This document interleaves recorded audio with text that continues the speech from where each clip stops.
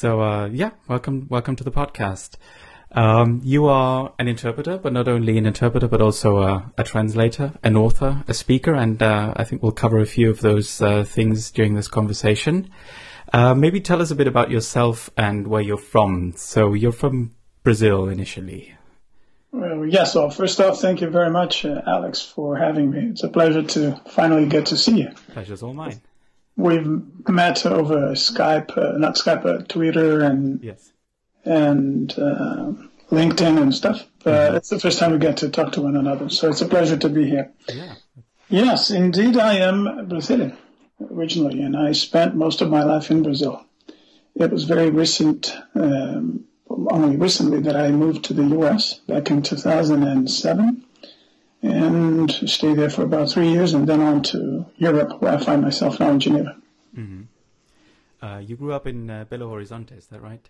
That's where I was born. Yeah. But I actually grew up in Brasilia, the capital of Brazil. I moved from Belo Horizonte to Brasilia at the age of 5 or 6, more or less, and I never left until I was in my middle 40s. And I relocated to the U.S. Yeah. And you didn't study interpreting, I think. You sort of stumbled into the profession, or fell into the profession, as you put it. Can you tell us a bit about maybe what your approach was to your professional life first? So you probably didn't want to become an interpreter straight away, because maybe that you would have done that. But I think you worked at the Brazilian Parliament for a while, and that was where your first interpreting assignment was. But how did that come about? Was that just an internship, or was that your first job? Maybe tell us a bit about that. Sure. Actually, my background, my first background is that of a physical educator. So that's what I went to school for. Well, as far as my BA is concerned. So I went to the University of Brasilia for that, graduated, and was in the business of teaching people how to swim and running marathons myself and doing all sorts of endurance sports. Mm-hmm. And then at a point, it was very hard to sustain myself with that line of business. And the opportunity came about for me to take a public contest, to come work for the Brazilian Parliament, which is a dream job in Brazil. Everybody pretty much wants to land that job. I got approved. I passed the test, and I started working as a clerk, in an obscure department, not doing anything fun. So it had nothing to do with sports or anything? Or interpretation or translation, for that matter. And then one day, they realized that there was a guest coming, and, typical bureaucracy behavior in Brazil. They didn't realize until very late in the game that they didn't have anybody to play the role of interpreter. Yeah. And because I happened to have had a conversation with a colleague from that department a couple of days before, where he was asking me about languages and stuff, and I happened to speak English, he called me in despair and said, "Listen, we have this guy arriving and so on. Can you be here this afternoon?" And so on. I said, "Well, I've never done this. I mean, it's fine. I could help if it were someone, I don't know, not as high up." Yeah. Because it turned out that the guest that was coming was Prince Philip. Yeah. From England. But again, I had no choice, and they went to see my boss, and before I knew, I was sitting in that uncomfortable chair between the Speaker of the House then and Prince Philip. Yeah. So that was my very first gig as an interpreter. Before that, I had taken a leave of absence from the Parliament and gone to Germany for a master's degree in biomechanics, whatever that is. Yeah. Having to do with physical education, again, in fitness and sports. And upon returning from Germany, where where in Germany exactly were you? Constance. So more or less in the south of Germany. Exactly. So I stayed there for about 6 months. The course got postponed. I had to come back because I had a scholarship and they were calling me back. Mm-hmm. And in that process, I got in touch with a book on triathlon, the sport, in English. And I was very, very enthusiastic about the sport, which was just being born. And I took it upon myself to translate the book. And I went around talking to a few publishers. No one was interested. Eventually, I landed a deal with the University of Brasilia Press. Mm-hmm. again, a very convoluted story because I happened to be teaching swimming classes to one particular person who was the chef de cabinet to the president of the university. And I complained that nobody listens to me. I mean, the university only wants to publish, mythology and so on. Yeah. He said, well, write a letter. I'll take it to the president. Let's see, what is this? Mm-hmm. The following day, he had a letter back saying that, yeah, fine, I find your project exciting. Go see this person. And it all happened. So that's how I got into translation. I had never translated anything before. All I had was just the knowledge of languages. Yeah. Translated that book, and I immensely enjoyed it. And as a result, when they called me, as terrified as I was to be there playing the role of interpreter, I was also very excited to be at least trying out and testing something new having to do with translation, that is interpretation. So that's how it all started. The following week, they called me again because an ambassador was coming and so on. I liked it very much. There was a lot of adrenaline going. I didn't know what I was doing, but I enjoyed the adrenaline rush. Yeah. So, and then later it became a full-time occupation. I left my job at the parliament and set up a translation agency, which I ran for about 17 years in Brazil. And how did you know English? Did you teach it yourself? Because I think I read somewhere that you read 1984 with a dictionary. But I exactly. You knew at least some English at that point, I think. Yeah. Language was an interesting journey. My father was an English teacher, but a very limited one, elementary school level teacher.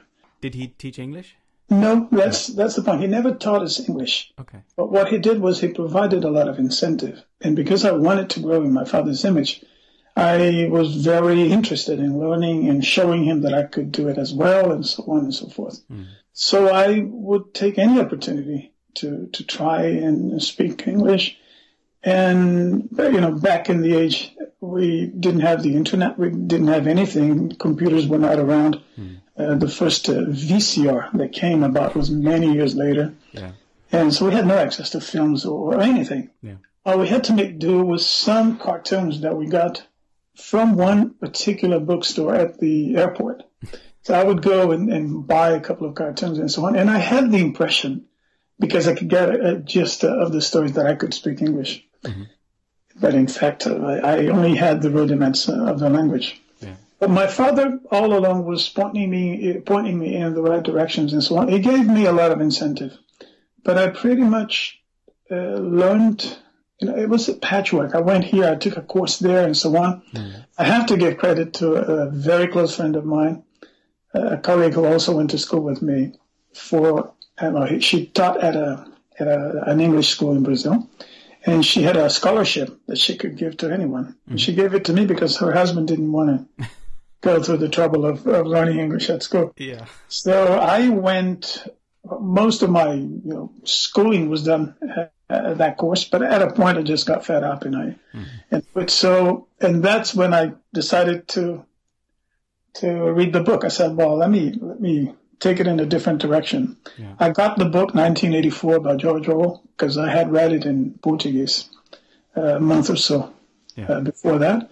So I knew the story. It was fresh in my mind. And I said, well, fine. I know enough of the plot not to get lost. Yeah. So if any vocabulary is missing and so on, I can still get a feeling of what's going on. And it was a very interesting experience because I remember vividly opening the first book. It was a pocket book.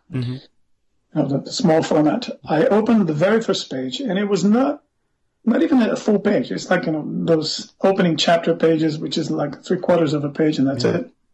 I remember looking up at least 30 words in the dictionary just for those 2 paragraphs. Yeah. And I said, well, this is not going to work. But I really plowed through, and frankly, I was reading the dictionary and looking up things in the book. Yeah. Pretty much, it was the other way around. Yeah. So, but by the end of that book, my knowledge had increased to tenfold. And then from there, it was just a matter of keeping at it, and it worked.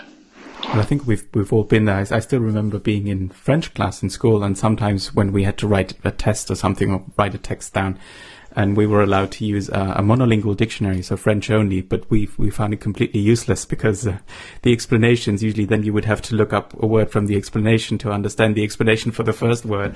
So it's very, very tiring, but it's great that you kept at it, yes. I did as well. Yeah. That's what I did as well. And very often, the explanation of one word would take me to another four, just to understand the first description. So in that, what really enlarged my vocabulary, I guess. Yeah. And then I continued to just take every opportunity to practice and so on. But the first time I left Brazil and I had any exposure, international exposure, was in 1988 when I went to Germany. So I was already 25 or 6 years old back then. So that was just 1 year before the wall came down. Did you feel there was anything in the air, or was that never a topic or something that you experienced, like any political change that was somehow in the air? No, that's funny. It's funny that you ask, because I was in Germany the very day it happened. Not in Berlin, but in Frankfurt, because a couple of years down the road, when I had just come back from Germany. I resumed my job at the parliament. I was really, really bored. I didn't enjoy what I was doing. And I started looking for side occupations, if you will. And a friend of mine told me that Lufthansa was looking for help. And I decided to give him a call one day, and just to make a long story short, they put me through the boss. We had a short conversation in German. He wanted to test my German. And later it turned into English. He was really impressed that I could also speak English. And we set up an interview for the next day. And a couple of weeks later, I was already in Germany taking the first course for employees. And that was the start of a very interesting 2 years of Lufthansa. So in one of those opportunities where I had to go to Germany for a test, the very day I arrived, hit by the news that the wall had fallen. At that point, it was already too late to try and get to Berlin. The roads were impossible. Yeah, but anyhow, it was a good feeling to have been there. Yeah, very interesting. Yeah, absolutely. So you told us you then ran this translation agency for quite a while, but at some point you took the decision or somehow realized that you wanted to have proper training, because you didn't train to be an interpreter or train to be a translator, and that took you to Monterrey, if I'm not mistaken. Exactly, yeah. The issue at that point was that I was not just running a successful business in translation, and I was the main practitioner of that business myself as an interpreter and a translator. And I had written a book as well. I had just published a book on interpreting, which stands still as the only book in Portuguese as an authority in the field. I had set up also a training school for interpreters, and it was very successful. Again, a very interesting concept of fast training that yielded wonderful results. And I started to feel funny for not having the right credentials. Yeah. Again, who was I? I was just a fitness instructor, if you will, right?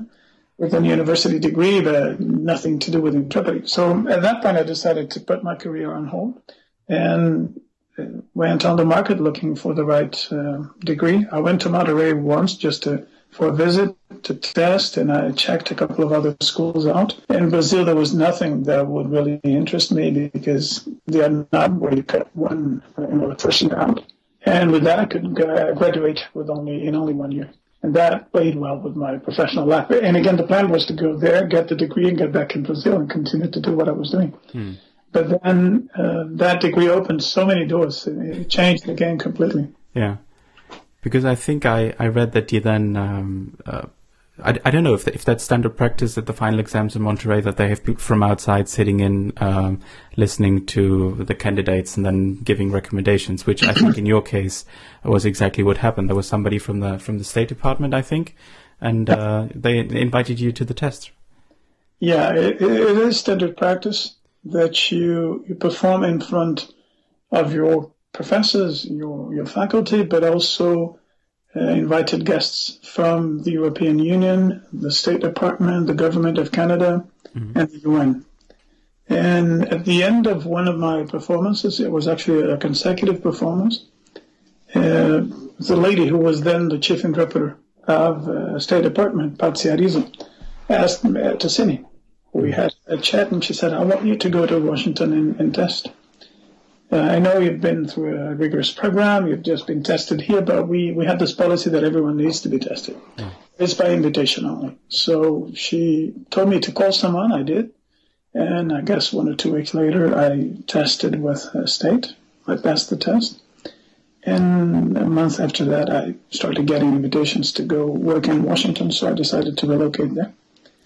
And then it proved to be the right decision, because I started working for State Department for all the big summits and smaller events, but also very often for the OAS, Organization of American States, and the IMF was already quote-unquote client of mine, the World Bank. So I felt really well accepted in Washington with a lot of room to grow.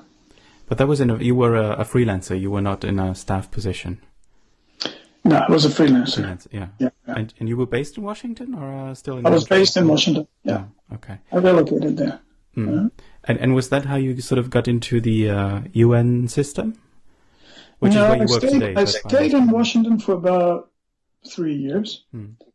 And I was doing really, really well.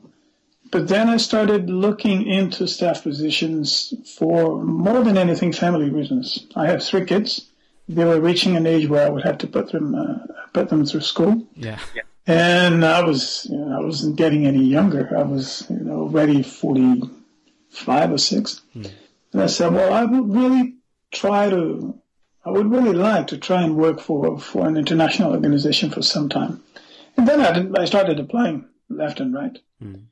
And one of the organizations for which I applied was the ITU. And it was interesting because I remember one of my references, the chief interpreter of the IMF, Susanna Eri, who was a good friend and still is.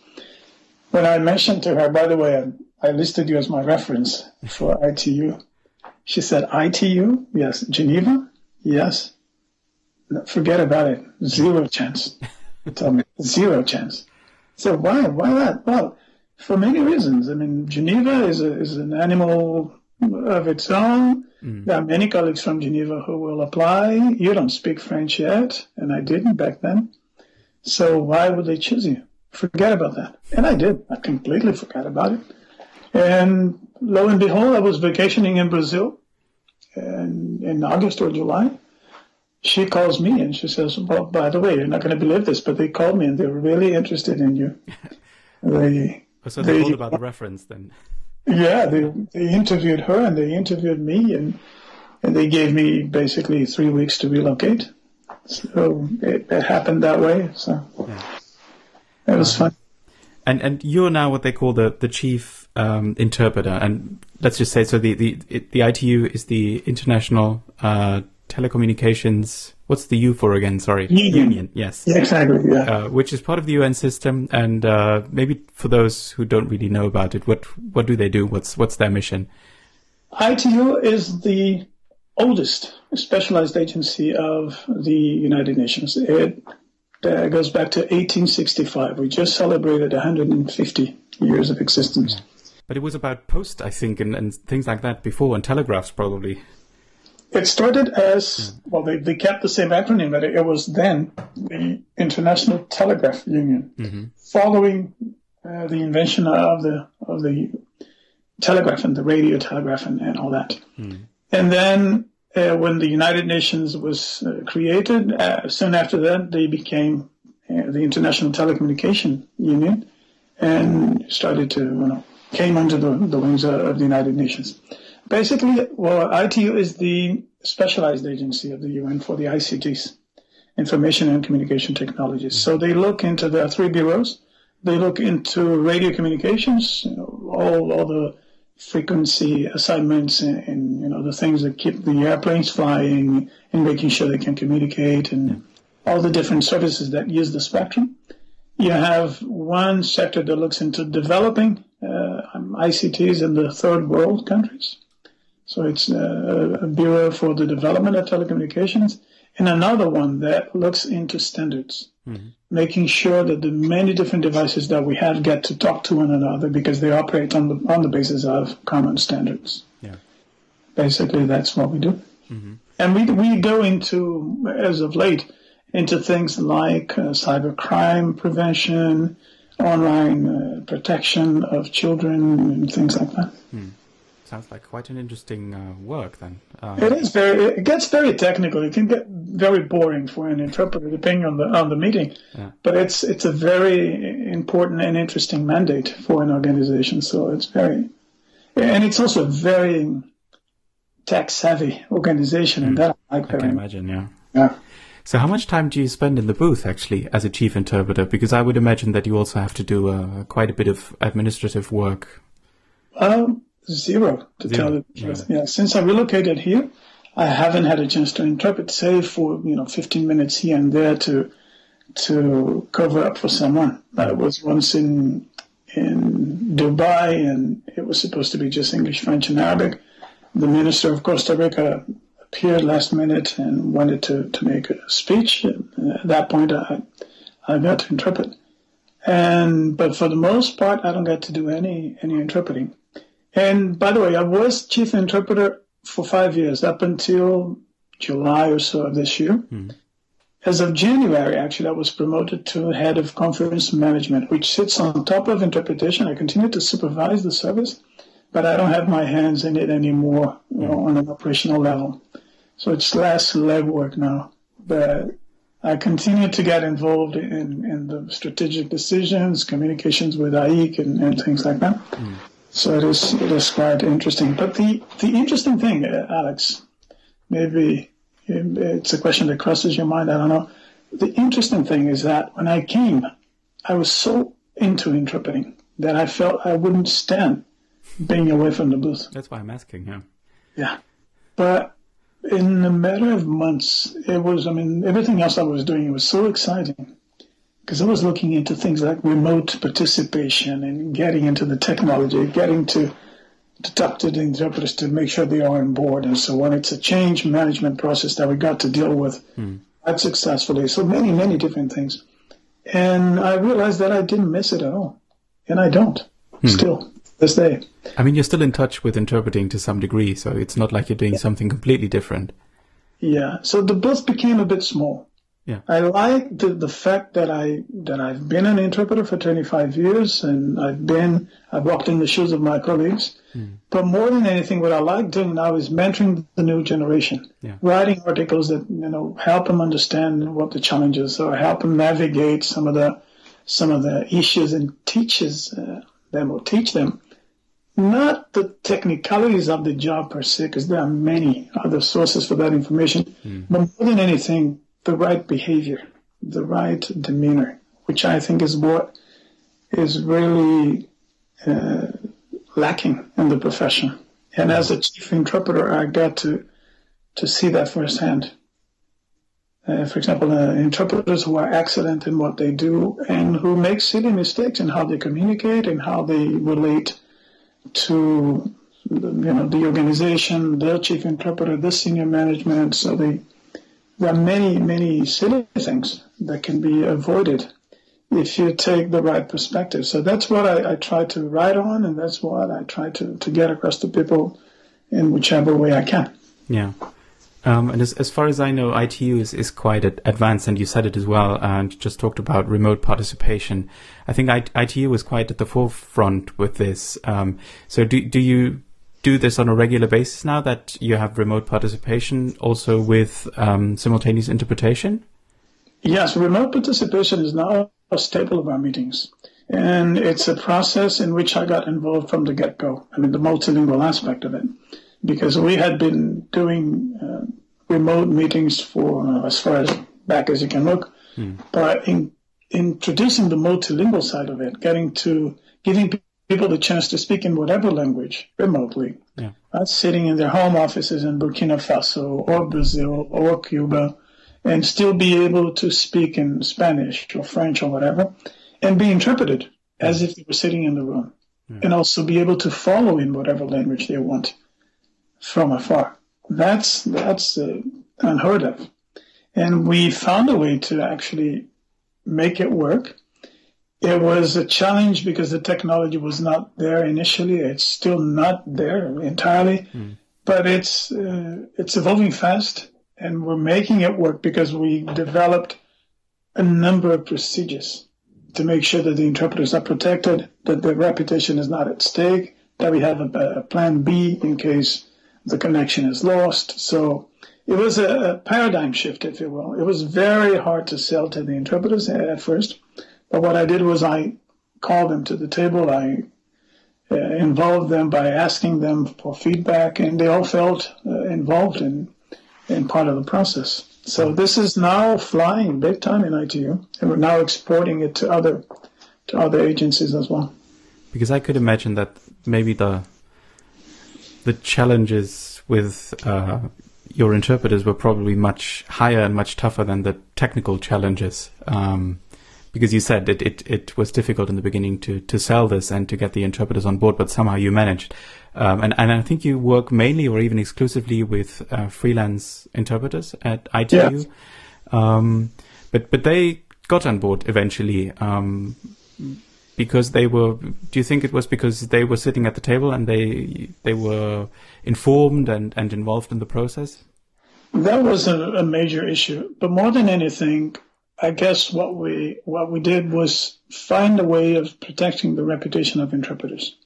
Interpreters are only concerned to the extent that they feel that whatever problem happens might revert back as a negative impression as far as that work is concerned.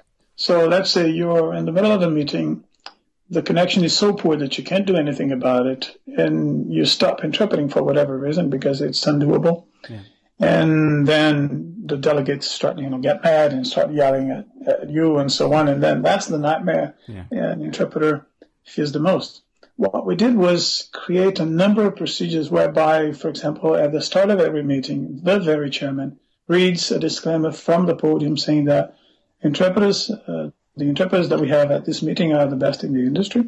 They've been trained to deal with very demanding speeches and so on. Mm-hmm. But please understand that whatever is good quality for a delegate sitting on the floor and enough for you to get the gist of it and so on is not proper quality or good enough quality sometimes for an interpreter. If quality deteriorates, the interpreter has every right to stop interpreting, and we have to understand that they're doing their best. Yeah. So, and then there's a series of procedures in place. So if anything bad happens, the interpreter, actually the chef d'équipe, the team leader, or the chief interpreter has a say in whether they continue to interpret or not. Also, every call is screened before. Mm-hmm. We screen the call to make sure it is doable. The interpreter, the team leader, comes and listens to it. If it's deemed undoable for whatever reason, no questions asked, we don't do it. Okay. And everybody understands. So there's enough goodwill involved. So once you settle that, everyone wants to go the extra mile. The interpreter also wants to feel good that he or she can do it.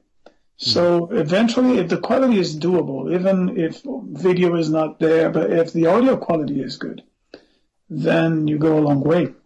Something interesting we did also was we hired a person who in the past had been a disc jockey.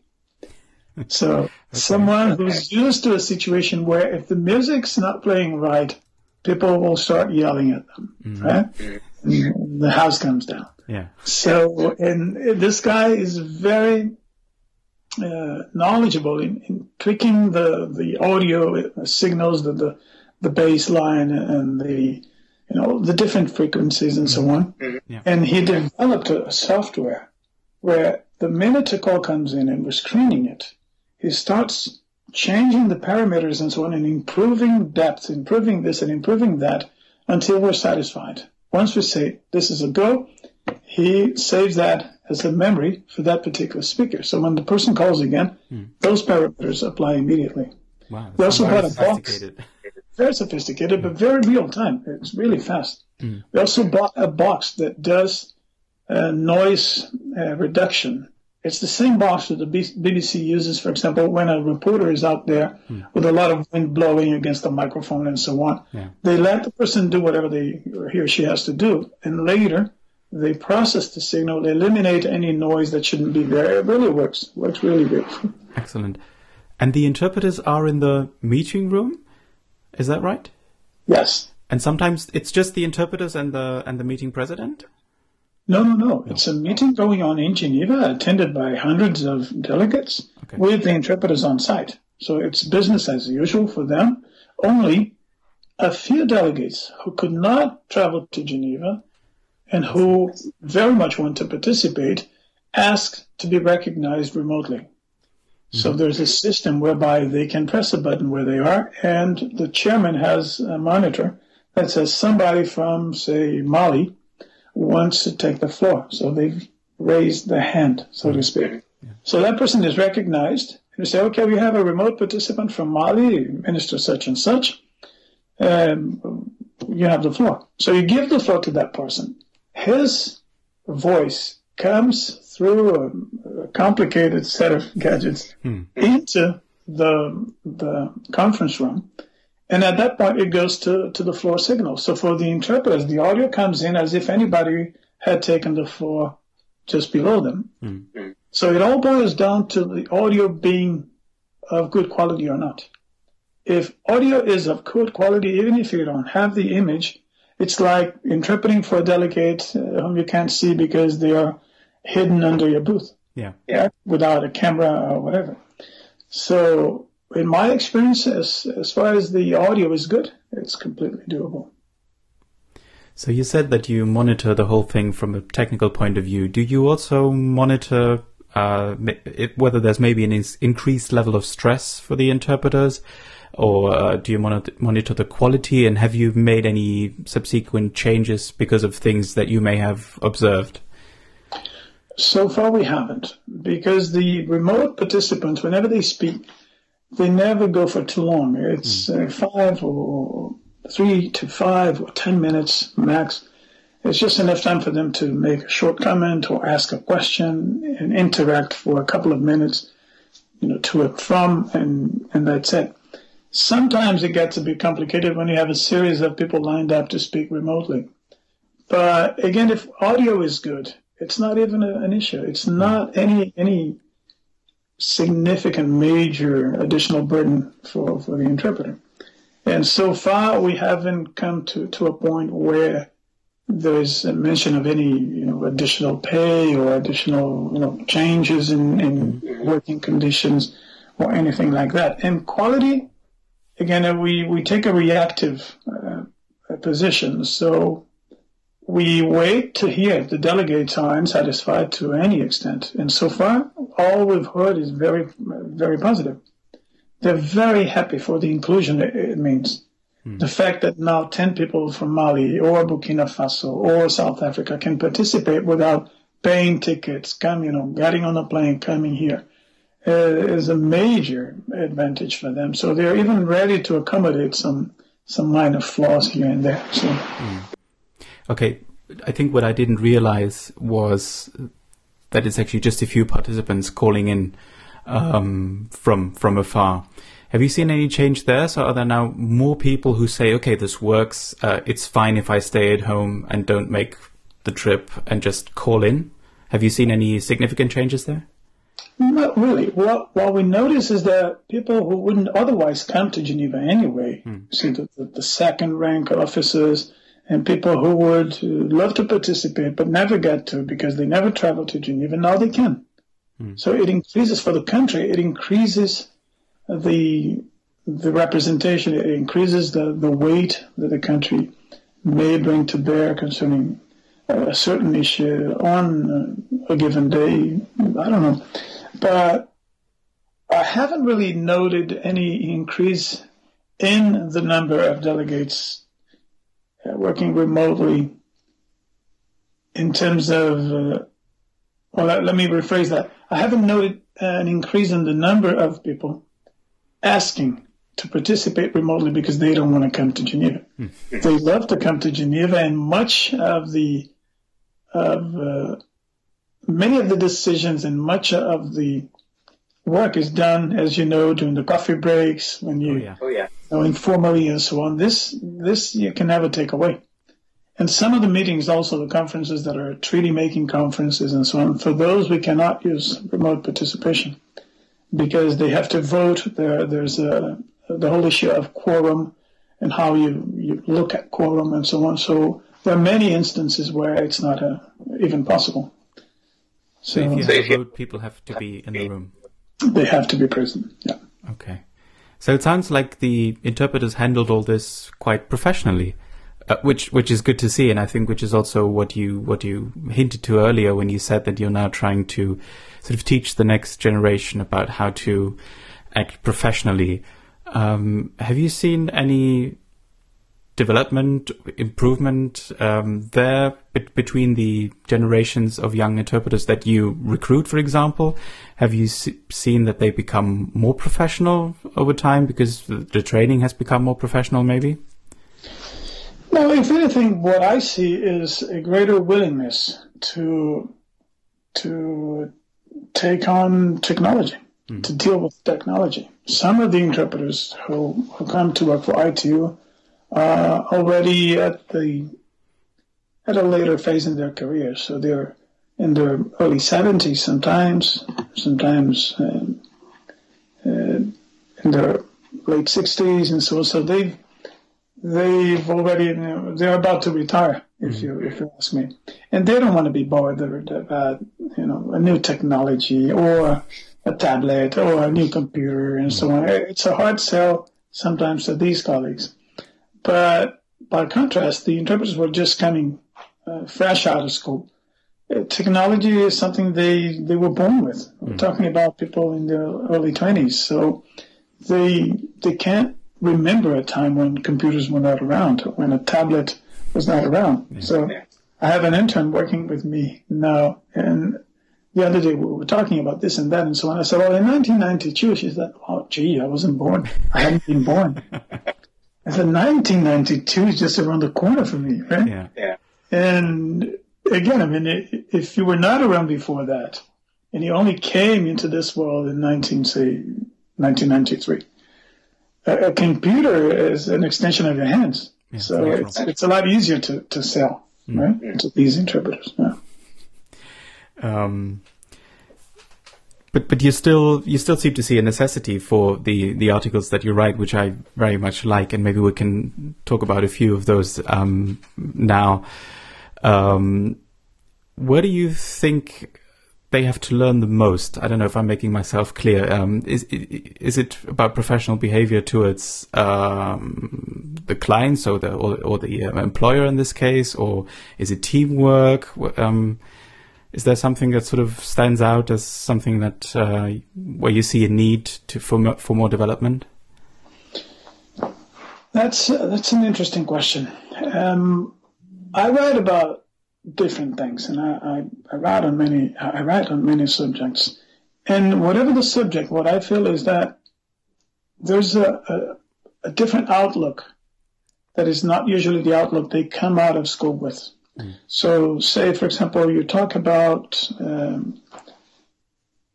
silence or trying to work out deal with a speaker who's speaking too fast and getting a lot in that doesn't really add to the substance of what they're saying.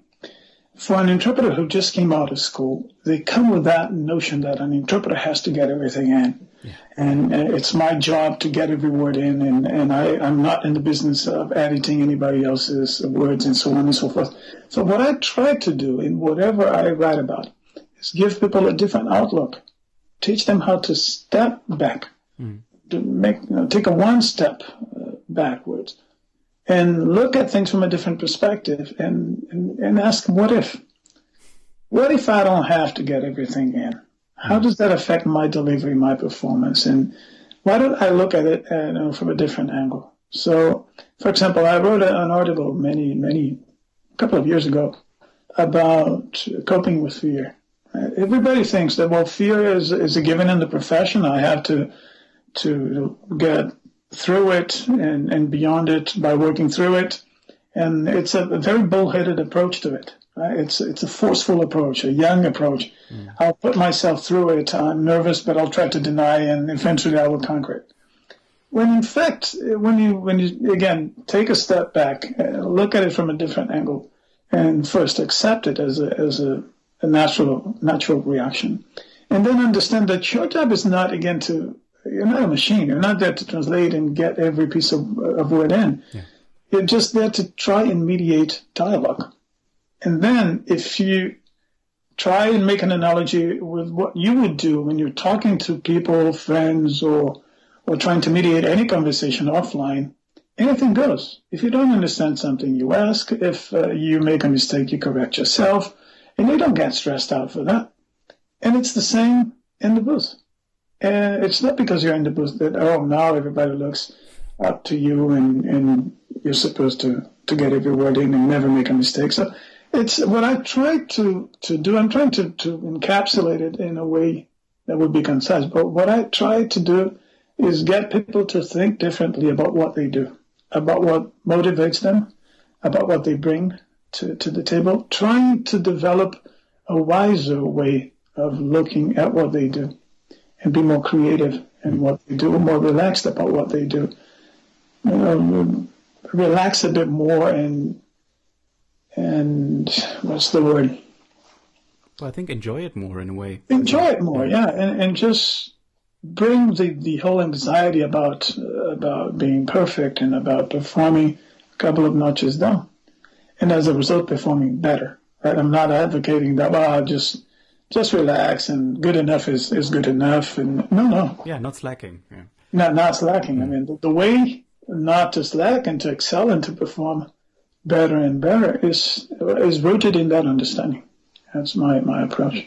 Yeah, I'm glad you mentioned this article because I listened to a very interesting talk by a NATO staff interpreter, Chris Guichaud-de-Fortis, and he mentioned your article, and his talk was precisely about fear and what to do about it, and he explained that very well, I think, and he said that he often interprets for heads of state and government, for ministers, so presumably high stakes interpreting, which you've done a lot of.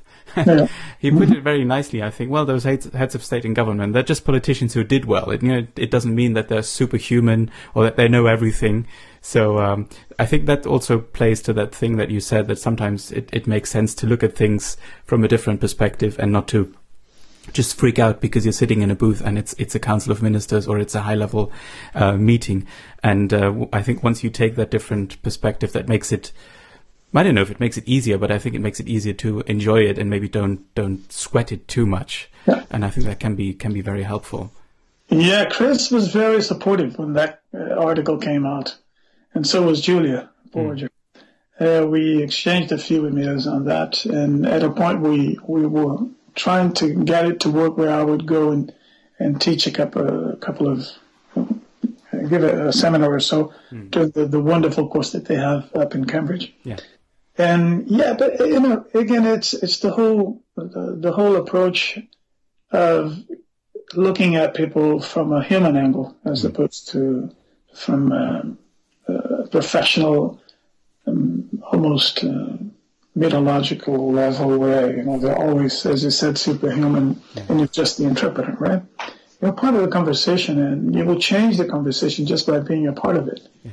When you realize that, things tend to fall into place more easily. Absolutely. Maybe to finish things off, another sort of common thread that I see in many of your articles was music. So apparently you seem to like music a lot, and I do too. For example, you'd already mentioned the one which is called The Sound of Silence, where you talk about Beethoven and how he used to... I think note down the pauses in his music, specifically in the score.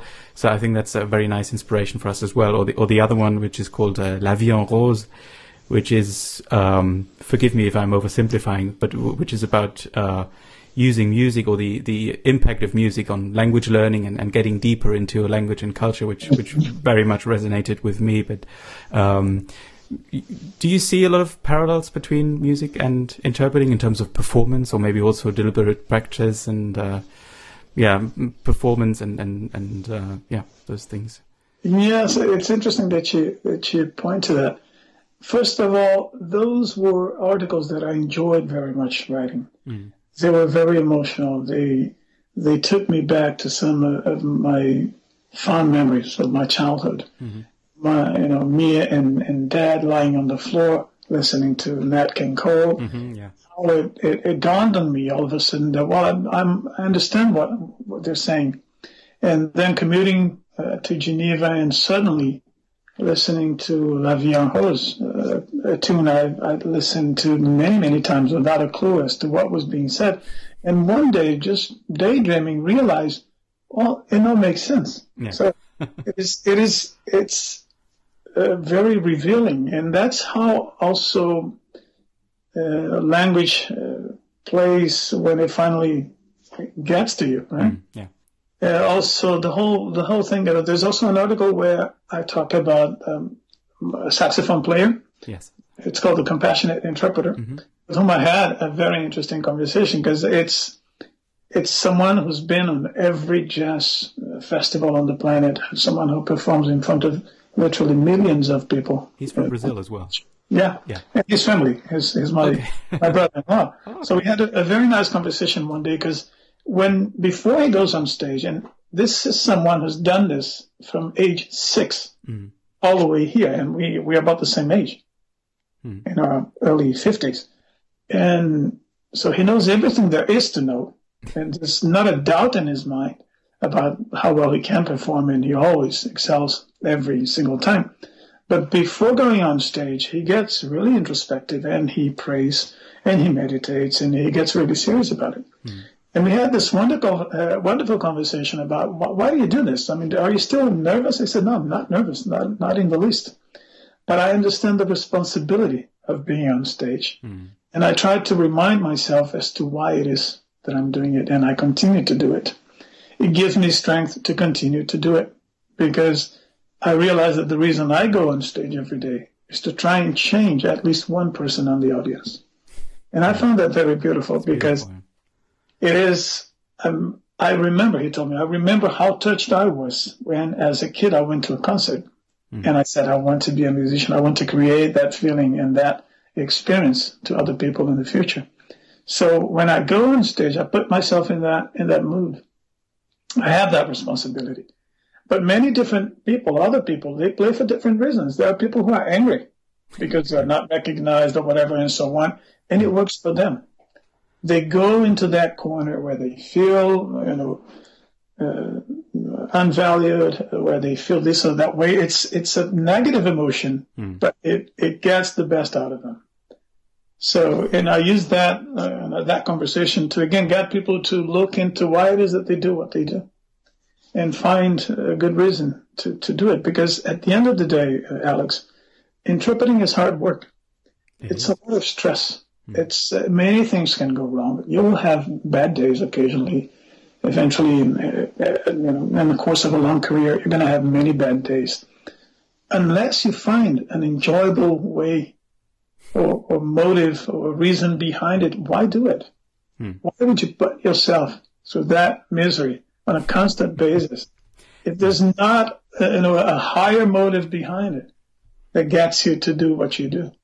So, again, trying to get people to realize that, well, okay, fine. I mean, if at the end of the day I realize that the reason I play is not very, very laudable for whatever reason, but still it gets me to perform well, fine. But ideally, we should all be transiting through compassion, right? If we could, to find a better reason for to continue to do what we do.